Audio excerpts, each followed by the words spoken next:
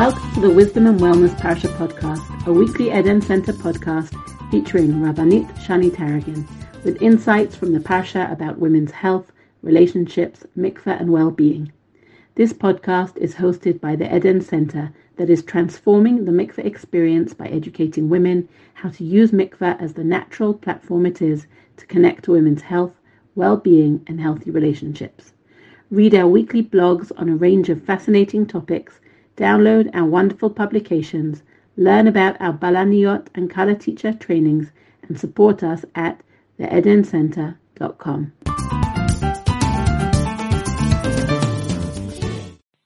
Hello, this is Naomi Marmon-Grummet, the Eden Center's founder and director, welcoming you to Eden's Wisdom and Wellness for Women weekly Parsha podcast.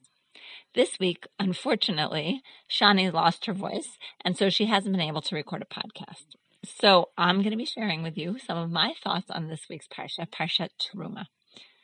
In the Parsha, we read for the first time about the construction of the Mishkan. We actually introduced to the concept of the Mishkan and told about its building in great detail. And we learn that the Mishkan is designed to bring the Shekhina into the community of Am Yisrael. But how does the physical structure and design of the Mishkan lend to our understanding of the Shekhina dwelling within? A few years ago, I read an article by Miriam Hoffman entitled The Architecture of a Ritual that really piqued my interest.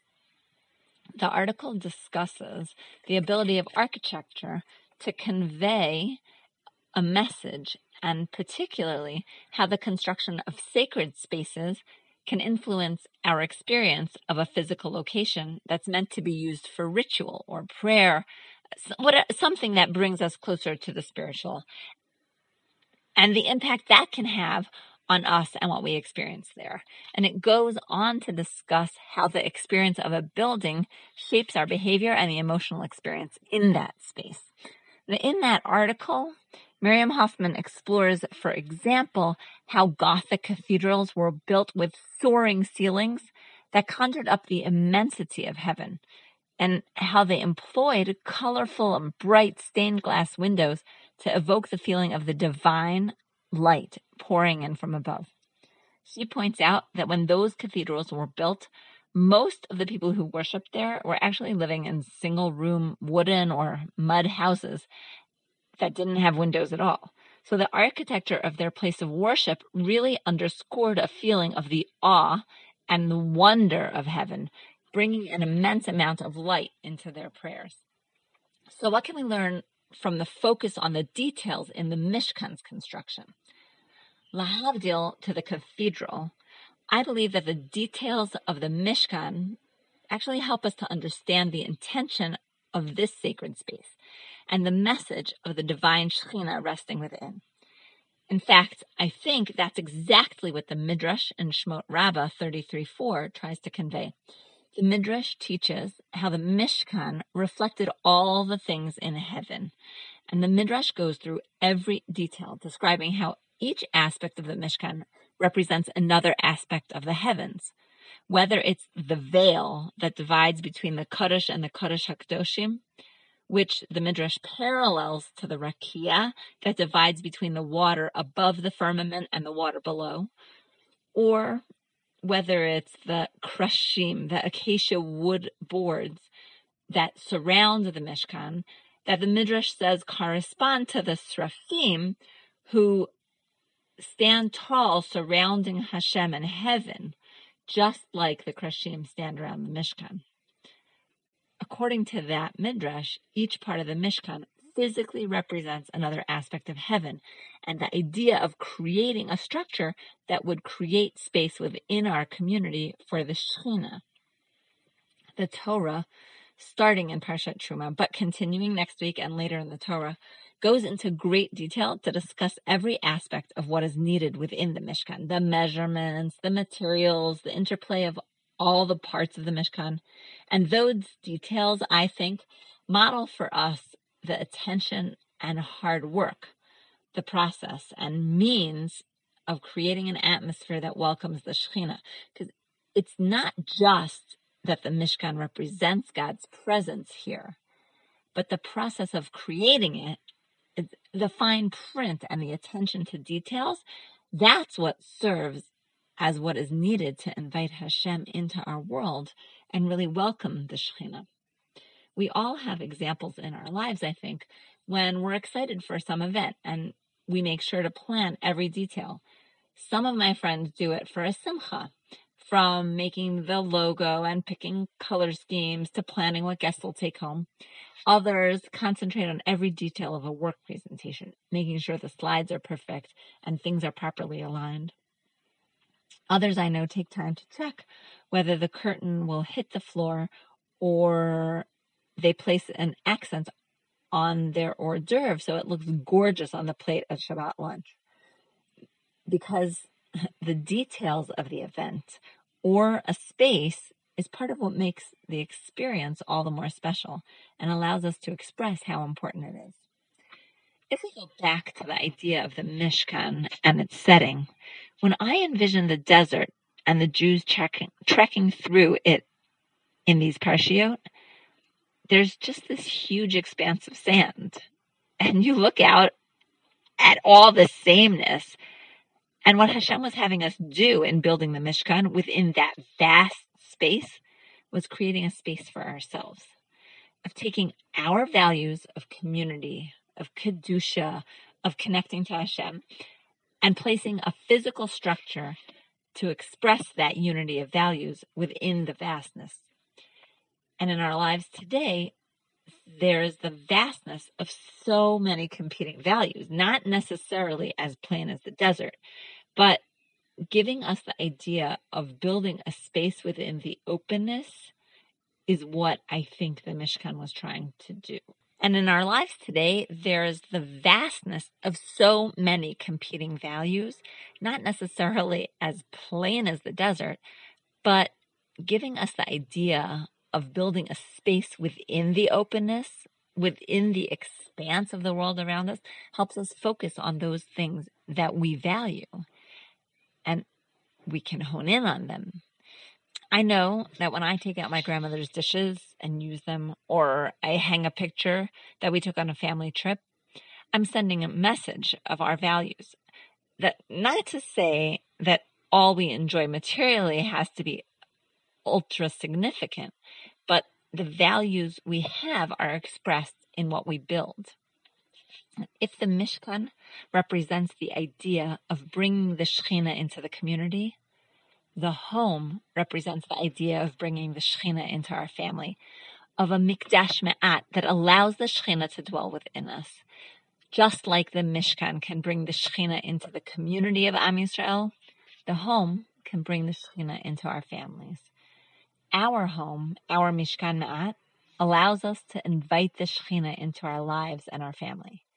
And if we parallel our physical homes to that of the Mishkan, then I would say that beautifying our homes, taking the time to create an atmosphere through the details of what we put in, whether it's the couches or the dishes and the lighting, those things are what allows us on a physical level to make our house warm and welcoming, to turn it from a physical structure that shelters us from the elements to a home in which we can find ourselves and invite Hashem in as well.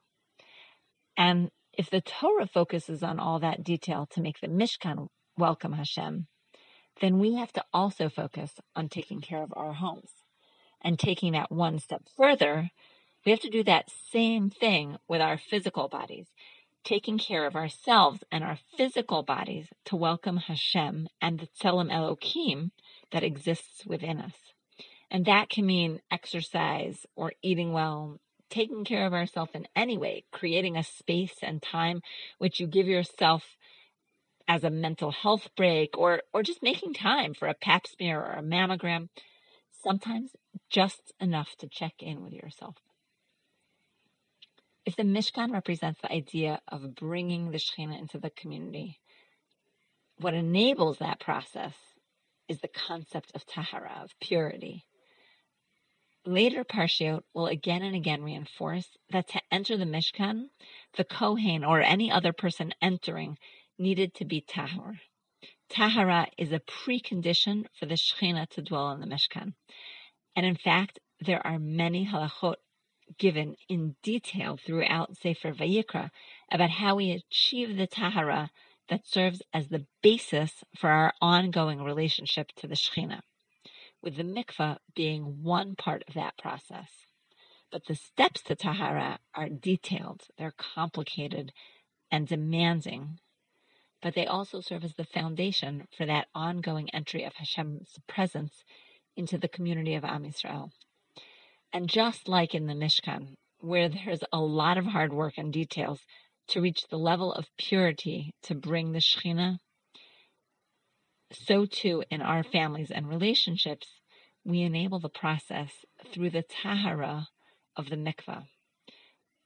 That process is a hard work, which I would say we're not always enamored with, but it allows us to bring the Shekhina into our lives and our intimate relationships. The work of the Eden Center is aimed at enabling tahara not as an end in and of itself, but as a means to the goal that is much greater, the goal of allowing for the divine to enter our lives, for divine goodness to fill our intimate relationships and our relationship with our bodies. That's why the Eden Center works hard to connect women's health and intimacy education with the concept of mikveh, as part of the goal of achieving the broader sense of tahara, which is the foundation for a healthy home and healthy family. Going to the mikveh is not just about filling in a physical checklist, but it's about reminding a woman to be introspective, educated, and healthy, to explore her body, her relationships, and connect to Hashem as a woman and a wife. The preparations required for the mikveh provide the opportunity for us to concentrate on our bodies and on our physical and mental self. It's a time when we have to check our bodies from head to toe, and if we're able, we can use the preparation time to get in touch with our bodies and our needs. I was drawn to Miriam Hoffman's discussion of the architecture of ritual because she discusses there how she thinks that the architecture of the mikveh can influence our experience. And she discusses the idea of reimagining the possibility of what mikveh might be, and that the space should reflect its status as a sanctuary of feminine spirituality and wellness, because healthy women are the foundation for healthy families, and healthy families build stronger, healthier communities. Through my work in Eden, I see how mikveh can be a space that provides the opportunity to feel Kedusha. On the one hand, of course, we should be tailoring our mikveh to be beautiful and inspiring spaces, the physical aspect of which reflects our worth as women. But it shouldn't end there. Mikveh allows us the opportunity to connect to ourselves, to take time to concentrate on our own needs and the needs of our relationship. Mikveh then connects the Tselem Elokim of our spiritual beings with the physical Kedusha of our bodies. It allows us to be mindful and to check in as we literally go over every part of our body. And it highlights in a very powerful way that we should love and embrace our bodies just as the mikveh waters embrace our fully naked and beautiful being, devoid of external coverings and chatzitzot. I want to invite you to take a second to think, what would make your home space or your mikveh more conducive to connecting with Kedusha? What do you picture when you close your eyes? Is it something physical or taking time for yourself? Is there a smell or a memory that elicits that feeling? Is there a practical way that you can evoke a sense of the Shekhina in your life, and particularly in the mikveh? A carefully fashioned space, whether it's the Mishkan, our home, or the attention we give to our bodies, has the power to nourish and shelter, inspire and heal.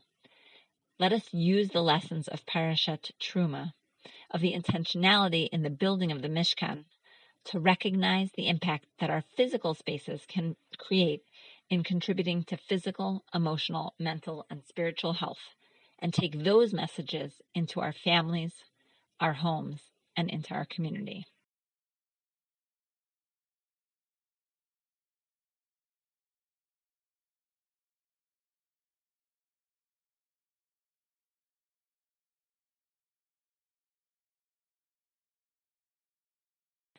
I want to close by inviting you to a special evening that the Eden Center is hosting at Habima Theater in Tel Aviv next week, Tuesday, March 3rd at 8 p.m. for a performance of Hadar Galron's award-winning play Mikvah, which explores some of the interplay between the physical space of the mikvah and the feelings that are elicited in it. It takes a serious look at issues that arise within our community, and it asks how we as a society, and mikvah attendants in particular, can take a part in addressing some of the most challenging issues that face our community. After the show, there's going to be an exclusive post-show discussion with the actresses, with Rabbanit Shani Tarragon and Sarah Segal-Katz and myself, exploring themes that arise around mikvah and the complex relationship we have with it. So I invite you to purchase tickets or take a sponsorship for that evening, both of which you can do at bit.ly/mikvah, MIKVEH, capital HIBIMA, Mikvah Habima. I really hope to see you there, and wishing you a Chodesh Tov and Shabbat Shalom.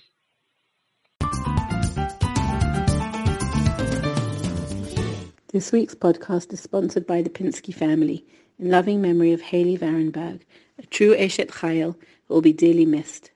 Please consider sponsoring a podcast in honor of someone for a refuah shlema or as a way to say thank you. I love you or you are missed. It's easy to do on the Eden Center website.